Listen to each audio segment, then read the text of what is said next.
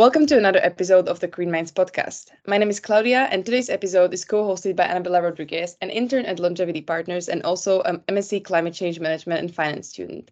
We are excited to welcome Louis Ellison from Longevity Partners here today. Louis joined Longevity's board as a senior advisor in 2019 and was appointed as Longevity's Partners Global Chief Commercial Officer in 2021. Louis has the development of tailored programs for Longevity's partners to achieve their current and future ESG and climate goals. As a member of Longevity's executive team, Louis also advises the board on strategy and governance and was previously group head of sustainability at Hammerson plc, one of the UK's leading property development and investment companies. Welcome to the Green Minds podcast, Louis. Thank you very much. Great to be invited. And it's also exciting to welcome Annabella. It's the first time we have an external co-host, which is exciting. So also welcome, Annabella. Thank you so much. I'm very happy to be here.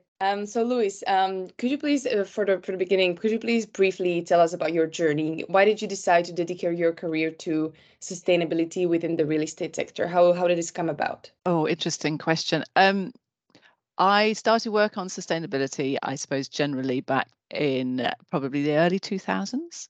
I was an academic and I was doing research, and I was interested in really understanding how different significant things impacted on the real estate markets. So I'm a chartered surveyor by background, so I'd studied real estate, and I spent my whole life in real estate. But understanding how the real estate markets respond to different things has long been an interest of mine. So I started to, as awareness of climate change was rising, and I started to start doing some research around what that might look like for the real estate sector. So, and in particular, looking at how it was likely to affect calculations of investment worth was the original work that we did, and research that I did around sustainability. So I started doing that, and then eventually we published quite a big project on that. And eventually I moved to run the research program at an organisation called Investment Property Forum, which was specifically an investment research program as opposed to a sustainability one. But we published more work on that, and it was the real kind of shift in terms of climate change that was most interesting to me. So beginning to understand how property companies could make a difference. So I moved from there when an opportunity came up at a company called Quintain. And I sort of moved there as my first head of sustainability role and started working with them on trying to understand and help them sort of incorporate sustainability within their development programs. They were doing a lot of development in Greenwich at the time and in Wembley and other places as well, and running it across their portfolios. So it just grew from there, really. So I moved there in probably 2010, something like that. Probably 2010. So, and I've just stayed with it ever since. It's grown. Obviously, I've spent over the last kind of 3 or 4 years, it's grown exponentially. So I spent the first part of my career kind of basically being ignored. And more recent years, people are now paying attention. Now they want to hear from me. It seems that the scope of your work has changed quite a bit in conjunction with how the sector has changed. But we would love to hear more about Longevity Partners. What services does the firm provide, and how have these services changed over time to reflect the challenges that the sector has faced when implementing sustainability practices? So it's interesting. So as a kind of like leading from the previous question about my career, the big shift for me in moving from where I was before at Hammerson to coming to Longevity was the switch from being client side to consultancy side, and that's a very different role for me, but it's interesting. And the opportunity was to be able to work with so many different clients, because having seen all of the challenges around delivering sustainability programs across a number of commercial assets in different countries and different places, and dealing with asset managers and investors and JV partners and all of the different stakeholders, trying to make sure that you're doing the right thing with the assets and for the business in the long term, and balancing those things for one business, and doing that and being that's kind of great, and that's interesting, but being able to make that change and support multiple businesses in doing that was interesting. So then coming into Longevity Partners enables me to kind of access that bigger audience, if you like, and sort of make that level of change. But then you can see, and I can see the role that a business like Longevity Partners plays, because it is pure play sustainability. It is that's how it kind of goes about making that kind of real difference, and I think that's been the shift. So whereas previously a lot of the sustainability work has been sat within departments of other businesses. So the big consultancies will have sustainability teams, but it's kind of secondary to the rest of the work that they do. And I think that's been a big shift that's enabled a company like Longevity to really kind of say, this is what we do. We don't do anything else. We just do sustainability. Our expertise is in sustainability and real estate. So if that's really where your problems lie, we can help you solve them. Then you get that shift from, is this just about doing certifications? And do we just need a badge for our building? Do we just need to, is this about BREEAM new construction? Is this about BREEAM in use? Is this about LEED ratings? Is this about Fitwel? Those kinds of things. Or is this about actually really understanding how our buildings are performing? So regardless of whether it's got a great certificate, actually what is it doing every day in terms of emitting carbon into the atmosphere? And how do we make sure that that's getting better? And if we're doing development work, how do we make sure that the impacts of that development, in terms of the materials that we're using, the way we're designing the building, how do we make sure that that's done in as efficient a way as possible, starting with the question of whether we need to actually demolish a building or whether we can actually reuse what we've already got. So those complex questions are much more where we are now, and those are some of the things that Longevity Partners can help with. So we have services from setting strategy at corporate level, so helping our clients to understand a little bit more about where they need to get to in terms of a sustainability and climate change journey. What is it that's going to be different from business to business. What is it that your business really does? And you have to make sure your strategy is going to align properly with that. Otherwise, it's not going to be achievable. There's no point in having a strategy that doesn't actually align with the rest of your business strategy, because it will become optional and it won't get delivered. Making sure that making sure that aligns, and then really thinking about what are the business drivers, what are you doing, where are you doing it, and how are you going to actually make that work for you. So we'll do that at corporate level. We'll do that for funds. So there will be different strategies for different types of fund and different sectors, right the way through to providing ongoing services. So program management services, looking at people's data, so managing the data, the environmental data that comes from the portfolios, working out whether or not it's correct. That's a big challenge. We have got much better as an industry in terms of understanding data, but we're still a long way short of perfect on it. So there's a lot of work to be done on that. We still work closely with our clients on data management. We work with our clients on we do certifications. So that's still very much big part of the industry, and checking to see how your assets are performing. And we do a lot of reporting work. We do legislation and policy work. One of the big shifts, obviously, over the last few years has been the increase in the amount of legislation and regulation that's coming out of various different organisations, and a lot of it from Europe, obviously, but other governments too. So we support the clients in terms of being able to understand what that looks like and what that means for them, and how they need to incorporate that in their thinking.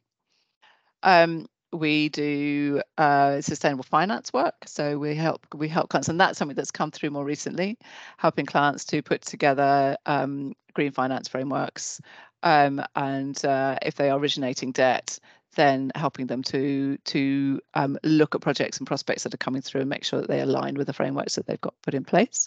So we do that kind of work. We do climate scenario and climate resilience work. We have a team that's working specifically in climate change, actually on the specifics around climate risk. We're we do quite a lot of work with clients to look at the risk exposure for their assets and for their portfolios and their businesses more generally, making sure that they can comply with TCFD reporting, and just helping them to understand where their exposure is. We have a big building optimization team, so we will work with clients to make sure that they are able to identify what needs to be done with different assets and then support them in implementing those measures. So pretty much anything you want to do with an asset or with a business, with a real estate business that has a sustainability or climate risk angle to it, we will be able to support you with. Yeah, thank you very much for this overview. You touched upon a lot of things we will ask you about in a bit, but I just want to stay, and also one more thing that you noted about how it really boomed in the past 3 or 4 years, that there's this demand.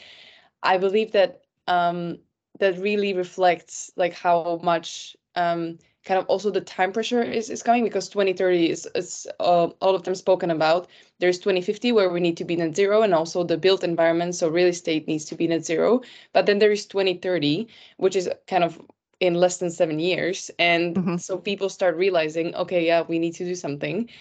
So how do you see the current situation with sustainability in real estate? Obviously, you already mentioned that the demand has grown, but do you think that the real estate sector is on track to be net zero by 2050? And I think there is the goal to be in line with Paris Agreement to cut emissions by 50% by 2030. So do you think the real estate sector is on track, and what's your experience with this? The real estate sector is a very big arena to be playing in. So there will be assets and there will be businesses that have kind of got their act together and started work on this, 10 years ago, if not more, and have made good progress with their assets, put sensible things in place, and will have a fighting chance of being there by 2030, and not just doing that through offsetting.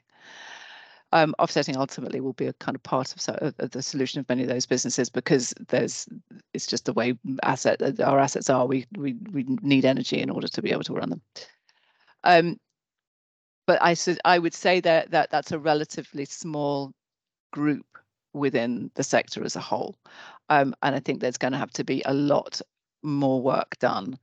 And as we progress towards 2030, for the rest of the tail of the sector to begin to get anywhere close to catching up.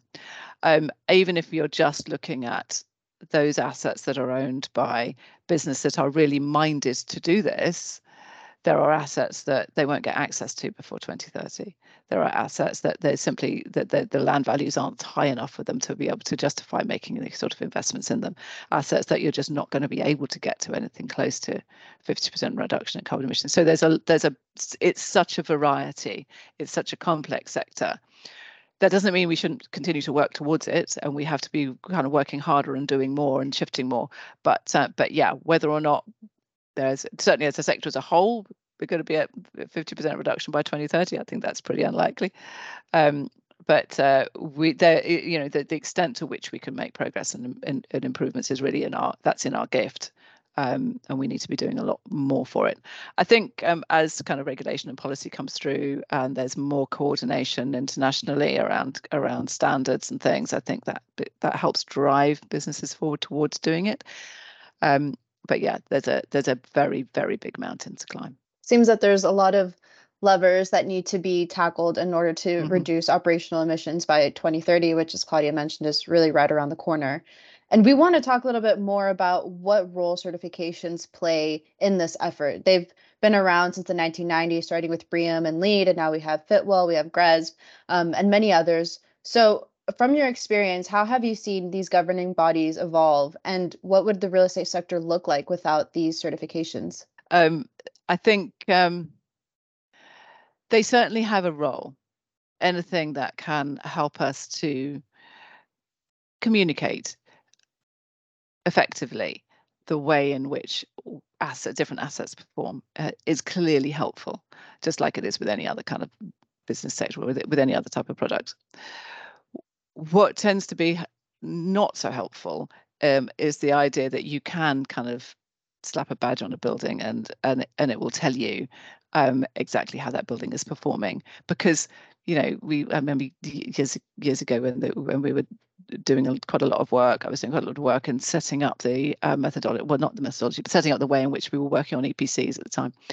And the idea that this was going to be just like a rating on a fridge. Buildings aren't fridges. They're really not. They're much more complex than that. So I think the certifications have helped a lot. I think if we didn't have, I don't know, it's difficult to say what the market would be like if we didn't have any form of certification for buildings. Would it be? I don't know. I honestly, but pretty much an impossible question to answer. But they certainly have their uses. I think they have improved over the years. They're certainly by no means perfect. And there was a little bit of a debate about EPCs the other day in the press of the UK about them not being fit for purpose. They aren't really fit for doing what we need to be done, but they have been really useful in focusing the attention, particularly of asset managers. It was the thing that got asset managers was fastest to my desk to ask me questions about their buildings, was when they realised that they weren't going to be able to continue to let a building unless it had an EPC of a certain level, that they needed to have the certificate in the first place, and then it needed to be of a certain level. So it does drive action. So yeah, certificates are useful. They're not the end of the journey, though. They are the beginning of it. And I think that's one of the most critical things that people need to bear in mind. It's the starting point. If they drive you to actually understand the way your asset performs better, that's a really great thing. And I think we've seen how the market has shifted in Australia with the NABERS ratings for operational performance in Australia. It's made a huge difference in terms in that market, and the sooner we can get that kind of rating working properly in the UK and in other markets, then that will it will drive much greater clarity and much better performance. So yeah, they have their role. They're not perfect, but what is? And we'll also talk about how this is connected to kind of us who use the buildings. Probably that's also plays a big role. But before that, I just want to touch upon another kind of element in the puzzle when it comes to sustainability. And we talked about how, or you said something very, very, what I align with is that the certification are the starting point. And I want to touch upon the ESG, because like ESG has come to the forefront of the investment debate, and real estate is obviously one of the sectors reporting on ESG. But how does, in your opinion, ESG drive value or drive action in real estate? Is it comparable to, let's say, certifications? And how do you see that any specific component of ESG, of the E, S, or G, is the most important driver in real estate? And yeah, is it a low-hanging fruit when it comes to ESG? So I suppose it's a different thing from certification, obviously, and whether you're looking at environmental, social, or governance elements within the ESG framework, it does depend on your sector, and it also depends on your strategy as a business, what it is that you're doing. Traditionally, the environmental element has always been the biggest driver for buildings because of the way in which, that's where our material impacts are. The amount of energy we use, the amount of resources we use to build them, that's where the material impacts are in terms of buildings. But so that tends to be the biggest driver, and traditionally has been the biggest driver, and that's where the certifications really have sat. And that's where we can, as a business, that the majority of what we do for our clients is looking at how we can improve the environmental performance of their buildings. Having said that, the social impact of buildings and the real estate sector generally is also significant. I mean, buildings are around us every day. And we broadly, people who don't necessarily work in the real estate sector, you kind of ignore the buildings. And it's very interesting as kind of people come in and work within longevity, and they come not from a real estate background. They often come obviously from a climate change background. And they don't necessarily, and I've had this through all my life working with different people, they don't necessarily have any kind of real knowledge of buildings before they come and work for a business like us, and then they start going, and then they see them very differently, because we kind of they're part of the fabric of society. We just see them all the time, but they are very important. So they provide us with shelter, but they also provide, all those connections that we have. So they also, where our businesses, that's where we're employed. There's a huge amount of kind of training and all of the things that go on with society. So and there's a huge amount of investment and that's generated by well-managed real estate portfolios that then feeds into local economies and local communities. So they are very much tied with the fabric of society as well as the environment. So in the more direct terms, then the environmental performance tends to be more significant for real estate, but so the social elements are important too, and obviously there's a lot of social impact funds out there. So trying to really understand the social impact that can be generated by a well-managed real estate portfolio is gaining in importance and needs to be recognised too. And then the final element of ESG, the governance element of it, you can't really have an effective sustainability or climate risk strategy unless your governance framework is set up to enable you to do that from at a kind of micro business point of view. And from a macro point of view, the governance has to work in terms of expecting transparency within the market and expecting businesses to actually understand what their impacts are and report on those impacts and be very straightforward and honest about what those impacts are and really understand them properly. So this is where a lot of the sort of the backlash has been around greenwashing and making claims that aren't necessarily true. The general public has increasingly run out of patience with this kind of approach where it is just about marketing. It was something I always thought that I would never go and work for a business where the sustainability function reported into the corporate comms team, because then it's not really about sustainability, is it? It's about comms. So it has to be, the governance has to be right, and there has to be proper transparency. Interestingly, we used to have the carbon reduction commitment energy efficiency scheme in the UK, which was a response to European legislation and was it was the cause of much frustration and teeth gnashing by various people within the sector, because it didn't necessarily achieve very much. But what it did achieve was, because it required businesses to report on their carbon emissions, and there was a board level responsibility. So it was one of the early things that really got people who were sitting around the board who hadn't traditionally taken any interest in what was going on in terms of the carbon emissions or performance of their assets, suddenly had to. So that in order for them to take notice of it, they needed the data. So all of a sudden there were teams put in place to actually gather the data and make sure the data was correct. That sort of stuff is powerful. Briefly touching on that, Louise, we've seen quite a quick shift in investors' interest in holding sustainable assets. So I want to ask you a little bit about the subjectivity of the investor's profile. Have you been able to see a very apparent difference in the subjectivity in the clientele that longevity services? Is there a cohesive concern among investors and owners given the physical aspect of owning real estate? I mean, it's a bit difficult to ask a business like ours because inevitably our clients are a little bit self-selecting. So they're going to be interested in holding assets that are sustainable because they've come to ask a sustainability consultancy to help them make them more sustainable. So it's a little bit circular. The ones you need to ask are the property companies who've not done anything about their real estate portfolios. Those are the ones that are potentially more able to answer those questions. Yes, the consultancies who work with businesses who just simply won't, countenance it. We have had clients, from a business development team perspective, we have reached out to clients before who just say, no, we're not doing anything on this yet. We don't see this as relevant for us. So those clients do exist. Those businesses do still exist in the market. And it may be that they just see their holdings as short term. So where you've got businesses that simply aren't holding assets for a particularly long period of time. Traditionally, and over the course of my career, I've seen that happen a lot, where businesses have just said, I'm not holding this asset until 2025, so I don't really care. Now we've got to the point where even if you are going to flip this asset in 2025 or 2026, the market will be different by then, and you need to be able to make sure that you are providing an asset into the market that's competitive. So that's been a big shift recently. Investors, they largely want to hold assets that they understand the risk on. It's just a business risk like any other business risk, and they need to understand what those business risks are. It's difficult because climate change is such a complex issue, and it will affect different assets in different ways, and it will change. How it pans out will depend on what happens globally in terms of the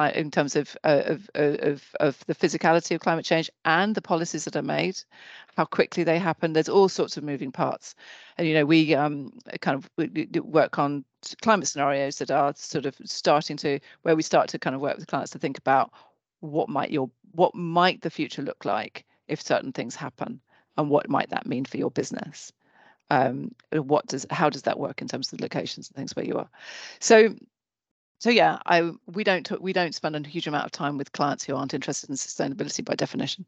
So I just want to come back to what you're talking about with ESG, because this is like very important that it's reflected in also what your client want. And you mentioned that clients kind of come to you rather than you to them, but I mean that definitely depends. But when you talk about ESG and the environmental factor as being the most important one, do you see only CO2 or like the carbon dioxide being emitted by companies as the only pillar on which environmental factors are measured in real estate? Or, because there might be also different ways to assess a building's efficiency, let's say the design or the mechanical system, user experience, kind of the way the life cycle of the building works. So when we stay with the environmental part of the ESG, or with like decreasing the carbon footprint of the built environment, do you see carbon dioxide as the most important thing it should focus on, or is there anything else that the whole sector should focus on to reduce emissions? Carbon dioxide or CO2e, carbon dioxide equivalent, is helpful as a kind of currency,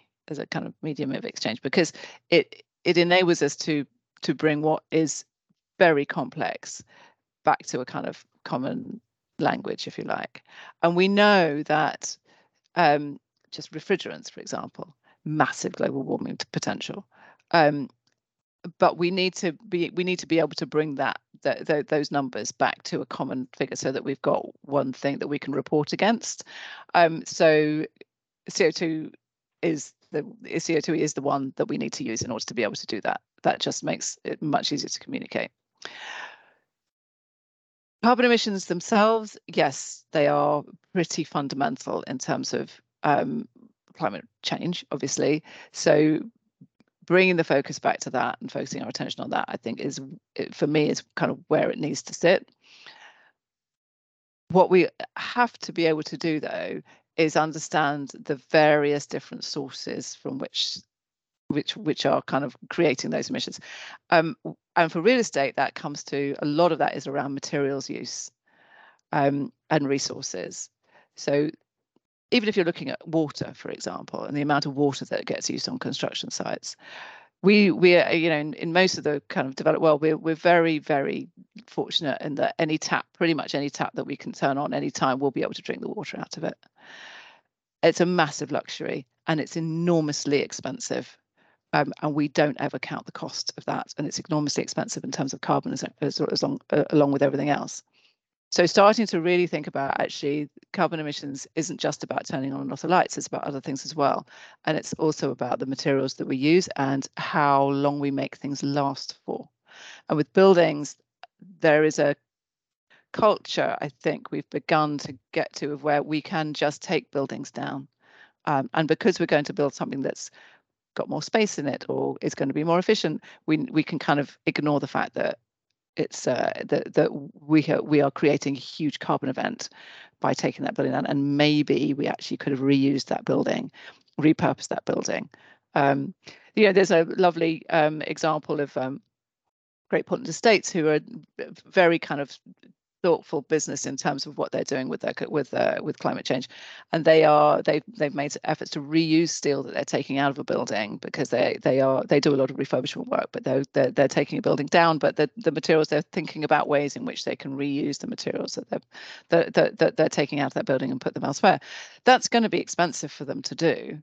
It's not going to, it's much quicker and easier for that to just all be taken down and potentially just recycled. Reuse is a better way of actually making use of those materials. And ultimately, with the cost of steel and the supply of steel, it may well actually pay them dividends in the end. So yeah, it's not just about energy, I suppose, it's about the things that energy is used for. So it's not just in that kind of final element of energy that we see every day. It's about all of the energy that's going into the creation of the buildings that we have and all of the other things that we do with them.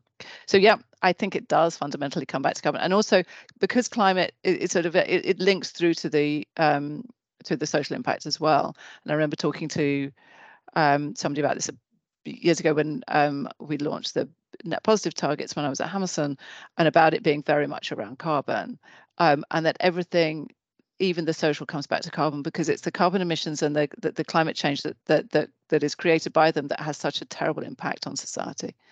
That's what's going to be driving population shift. That's what's making the pensions that particular person I was talking to, the pensions that they were managing, that's what means that those pensions aren't going to be able to, they're not going to be, the people who are using those pensions aren't necessarily going to be able to afford to heat their homes in years to come because of what's happening with climate change. So it does have to come back to that as a common denominator, I think. So going back to this, I suppose, non-visible aspect of buildings, which is the embodied carbon and the materials that are used in the construction site, it seems that the low-hanging fruit is really to reuse existing buildings and optimize them in any way possible. So how does longevity approach sustainable design in the real estate sector? And maybe what is the role of evolving technology? So that would be for alternative forms of concrete or any other different materials that can be used to minimize the embodied carbon during construction. Mm. So we do a lot of work with clients in terms of sustainable design. We have a sustainable design team who's working with them to support them in terms of making sure that the targets that are set at the beginning of a project are the right targets for the project in terms of achieving net zero carbon. And then to make sure that whatever those targets are are sort of continue to be respected by a full design team. Building buildings is quite complicated. There are a lot of people involved in it with different agendas, different objectives, and different things going on. So you kind of need somebody who's the eyes and ears, the sustainability eyes and ears of the client in the room to make sure that when somebody's making a decision about the structural engineering of a building or the glazing or the facades or whatever it is, that the sustainability elements of that are taken into account in a very thoughtful and considered way, and the analytics are done properly. So we do quite a lot of work like that with clients and it's challenging because buildings have been, we've been doing this for a long time, not very well, I have to say, in many instances, but we've been building buildings for a long while. So the temptation to do business as usual and use the systems that we're used to is very strong. But if you push, and particularly if clients are minded to do that, and you have to have the client actually properly on board with it and willing to make some sometimes quite painful decisions, then you can get really good change and you can get differences made. So in terms of kind of feeding that through into different technologies, unless we do start demanding that materials change, then they won't. So starting to things like kind of the LETI targets that were put out, actually sort of setting out targets and embodied carbon targets for buildings to really push the design teams to make to research it, to understand it, and to make better decisions is the thing that's that will kind of make a difference. But it's not necessarily easy to do.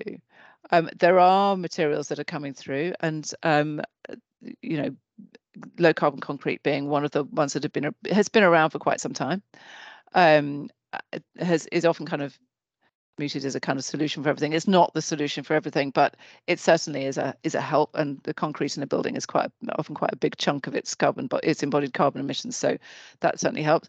But I've had numerous conversations in the past about how we, I did a hilarious conversation with a contractor once in France about how they couldn't possibly use any low carbon concrete because you couldn't get it in Paris or something. It was just crazy conversations as to why this stuff couldn't possibly happen. And when you insist and you say, no, you're going to have to, everything there is to know about concrete, sort it out. And when they know you're serious about it, then they get kind of enthusiastic, and then all of a sudden they completely change their approach. You have to keep asking and pushing, and then stuff happens. But yeah, so there will be innovation. There will be stuff around new materials, and I think there was a company that won one of the Earthshot prizes that has been doing some interesting work around carbon emissions in concrete, particularly, and materials. It's those kinds of things which are but you need investment in it. You need proper investment in innovation, and as an industry, we're not particularly good at investment in innovation and R&D. We tend to be quite short-term strategic in our thinking, we don't have a huge amount of R&D investment that goes on. So I think we need to do a lot more of that and be much more supportive in terms of innovation that comes through, and be kind of really demanding change. There's often a kind of view that timber will be the solution to construction, to build it, to embody carbon within buildings. Timber is an important material, and it certainly has a role to play, but it's not the end of the story. It can do some things. It can't do everything. There simply isn't enough timber supply to do all of the stuff that we need. We need buildings to do. But it's so it is an option, but it needs to be seen as part of the solution. There's a lot of interesting work going on, I think, within the manufacturing of construction materials, and some interesting innovation there, particularly around steel and the use of the steel manufactured in from foundries and through a process that's using renewable electricity for one, and much lower levels of power. So much lower carbon emissions in terms of what they're doing in terms of the manufacture of that steel. So there is innovation going on in the material sector, but it's difficult sometimes to get the real estate sector and the developers to really recognise that and to demand that those kinds of innovation are adopted within their developments. So yeah, it's about demanding and asking questions and expecting things to be the best. Yeah, I think this kind of applies to a cross-sectoral approach to climate change. Not only climate change, but any change in that way. But I want to ask about, we touched upon a lot of different things, and I just want to ask about what your perspective is on this for the emerging markets. So does Longevity has any long-term strategy for emerging markets, and how would the approach and services be different? What's your take on this? I suppose, well, there's a massive opportunity in those markets, but it's, you know, for our investors and our clients, being able to access those markets can be quite difficult. So yeah, it's a difficult question to answer, really. They're quite, yeah, there's sort of just different issues that are going on in those types of market. So yes, there is a huge amount of opportunity, but being able to get capital channeled into those markets and funneled into those markets to open up those opportunities is difficult. But also there's a real, what's really important is not to try and do this, not to try and assume that the same thing, the one size fits all, that the same solutions will fit for those markets that we've been sort of trying to roll out in the more developed markets in recent years, because actually you probably should be looking at those markets as areas where, even from a power point of view, you're not looking at a grid, you're looking at everything being local. They should be able to leapfrog all of the mistakes that, you know, the mistakes that have been made before. And in terms of things like kind of materials and development, they should be able to kind of bring in new materials and have kind of new systems of infrastructure and development. But making that happen is quite difficult because it's hugely risky. And doing what we've done before, in that kind of business as usual approach, reduces the risk for businesses. So there needs to be some way of leveraging investment into those emerging markets so that really those opportunities can be developed and capitalized upon. But I don't think it's something that the private sector can necessarily do on its own. That actually leads me to my next question. So we've talked about how demand can really drive change in terms of technological innovation and implementation, and also how the clients that Longevity typically works with are those that are actively engaging with the effort towards net zero or towards sustainability in general. But as it relates to regulation, how can the private sector in real estate and real estate consultancy such as Longevity help drive policy change to achieve net zero? I think that's an important element of what all of these businesses, including us need to do, which is advocacy. And it needs to be part of any business that's got a serious sustainability strategy. It has to be kind of willing to take on a role as an advocate for climate change and an advocate for the global population, if you like. I think that there was something, I think, in the industry press either today or yesterday, about the kind of real estate investors kind of being ahead of regulatory change. You know, there's a lot of kind of political debate about what might happen or might not happen in terms of regulation, but really, with a risk the size of climate change, businesses are just starting to do it. I mean, they have been for a long time, and the more sensible businesses are really kind of they're beginning to really understand what needs to happen. They're just making that change themselves, so they're just trying to get risk out of the portfolios.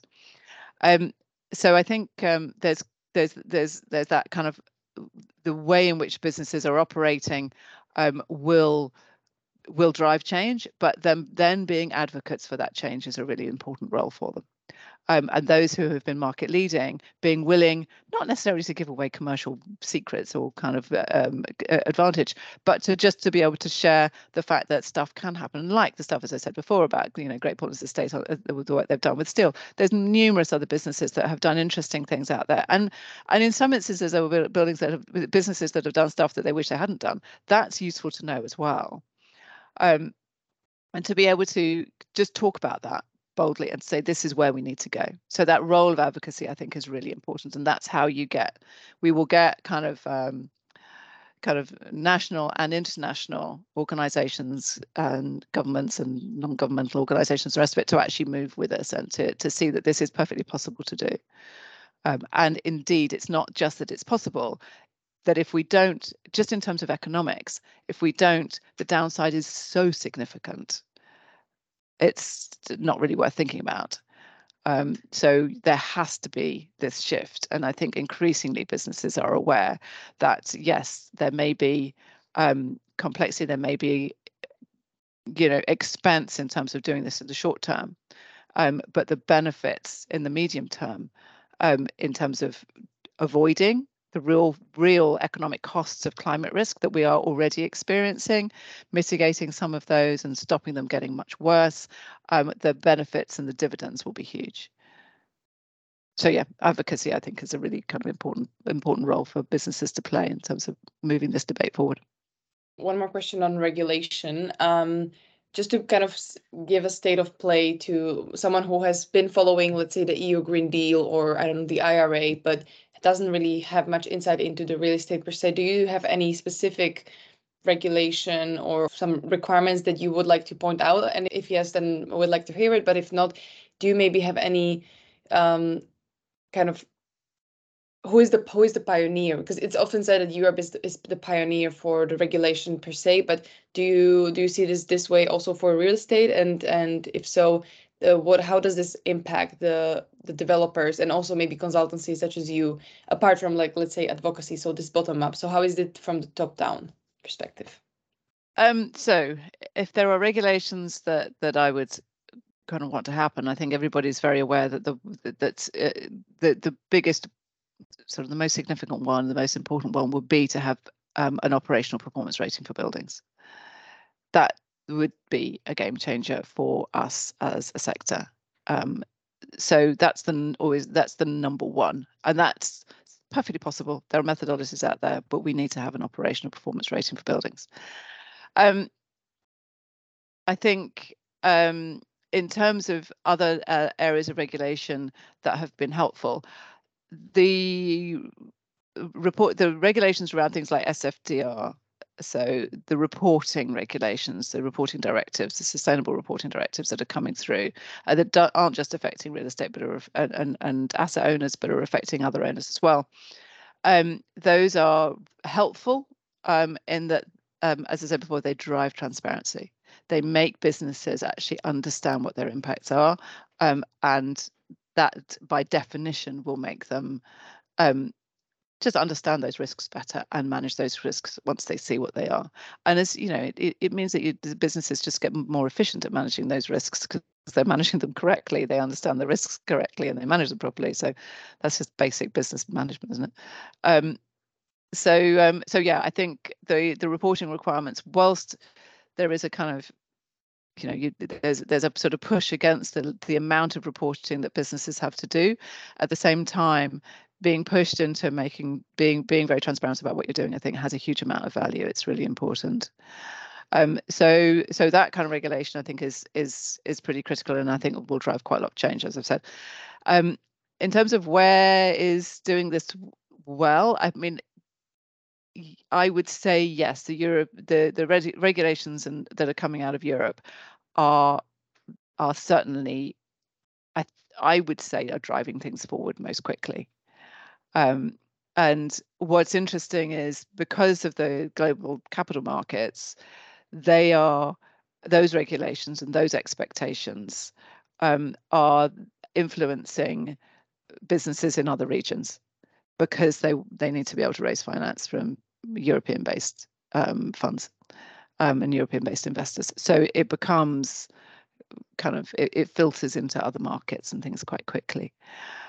So that's helpful. And I think it becomes kind of pretty clear that they're not perfect by any stretch of the imagination, and they will develop over time, and there's a constant kind of dialogue and feedback and all of these things, but it's moving in the right direction, and there will be unintended consequences. I mean, one of the unintended consequences of some of the Article 8 and Article 9 stuff that's come out with SFDR is that it kind of completely mitigates against the reuse of buildings in some respects, because you're going to have a net zero carbon building, which by definition isn't going to be one that's already built. So there are some challenges with it, but they will get resolved over time, and things will kind of move in the right direction. But that fundamental issue that you're going to have to be much more transparent about what you're doing is getting better. As long as alongside that, we have those rules which are coming through around making sure that transparency is robust, and what you're saying is actually true. And I think businesses have quite quickly begun to realize that they don't want to say stuff that they can't back up. The reputational damage is huge when they do that, and that's been recent, because there's been reputational damage. There's been sort of reputational things that have happened, kind of within the last 10 years that just haven't really made a huge amount of difference to businesses in the long run, where they've been making claims. It was like all the stuff that happened with car manufacturers when they had to recall lots of cars and things because they just were the kind of emissions ratings and things from them simply weren't true. But it doesn't seem to have affected them hugely in terms of over the longer term. But now I think that's really shifted. As I said, I think that the public generally has become very impatient with this stuff. They want it to be correct. They don't want to be misled. And people want to do the right thing. All of us every day, well, not all of us probably, but the increasing numbers of people every day are trying to make the right decisions. If 10 years ago there had been, when I was working in this 10 years ago, if I'd seen the sort of adverts that I see now around, just general products and how the extent to which sustainability and climate change is used to sell products, if we'd been doing that, if we'd had that 10 years ago and that change had been made 10 years ago, oh my, what a shift. How much better we would be now than we are. So we've talked about regulation, we've talked about the operational side of real estate, materials, all while highlighting that buildings are really an integral part of the fabric of society. But we want to bring it down to the individual level, because at the end of the day, it's the tenant and the users of the building who are, I suppose, creating the demand for energy and driving up the emissions. So how do you see the interplay between tenants and users of the building with sustainability? And how can we, I suppose, influence a change in behavior and a change in decisions to minimize these emissions? It's tricky, isn't it? Because we're often not particularly in control of what goes on in the buildings, particularly if you work for a business and you are, if you're, Claudia, if you're at university, and you're walking around, you have no control over what's going on in terms of even the lights being switched on and off. I'm sure you switch the lights off when you leave a room, but you have no control over the fact that the heating will be put on in October and switched off again in March.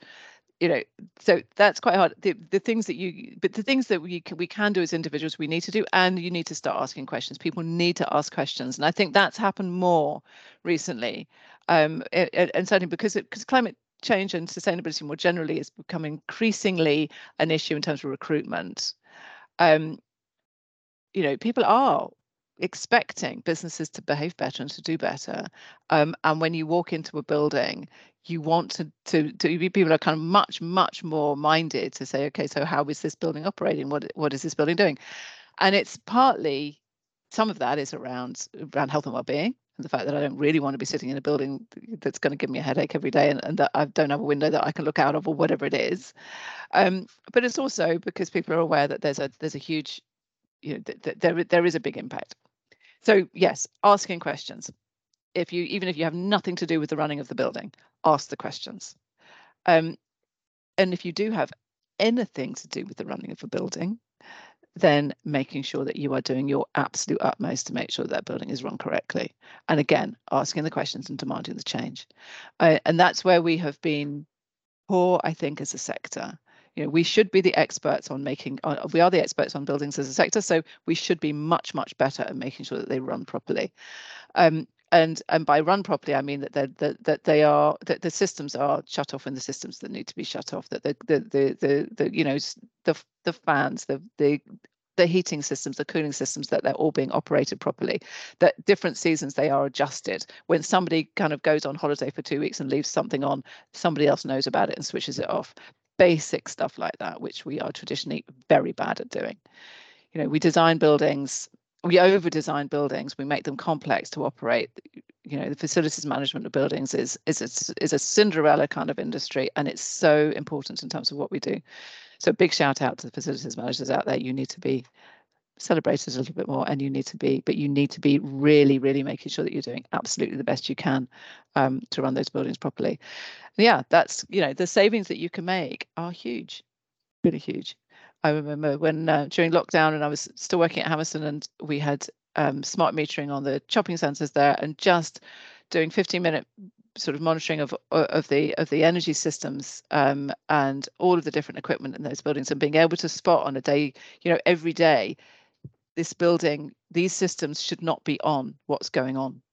And asking those questions and getting stuff shut down. That's what makes the difference. If you've got a building that nobody's in, the lights should not be on.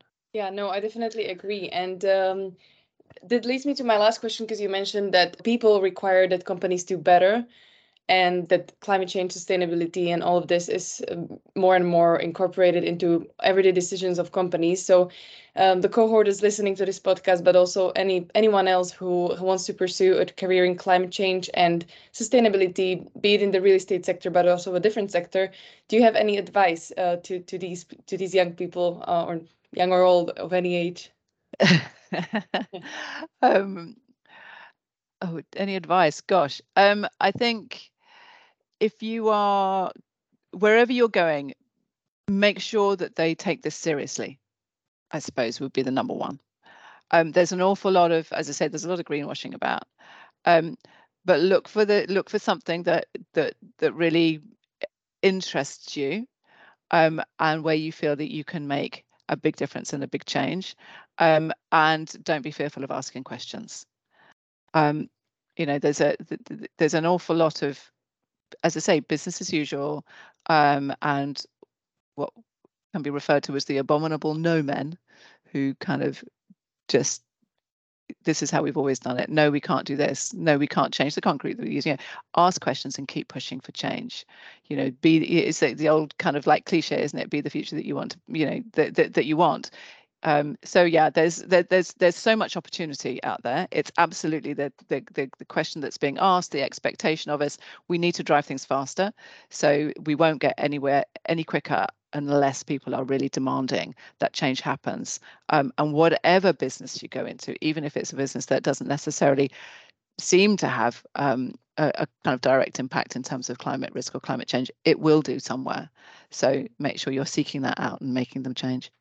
That's amazing advice. That brings us to the end of this podcast. Thank you, Louise. It's been really filled with a lot of knowledge from your side. So thank you very much for sharing this with us and our listeners. And thanks, You're Annabella. Very welcome. Thanks, Annabella, for co-hosting this with me. It was a pleasure having you both. Thank you. Thank you for the invitation, and I hope it's useful.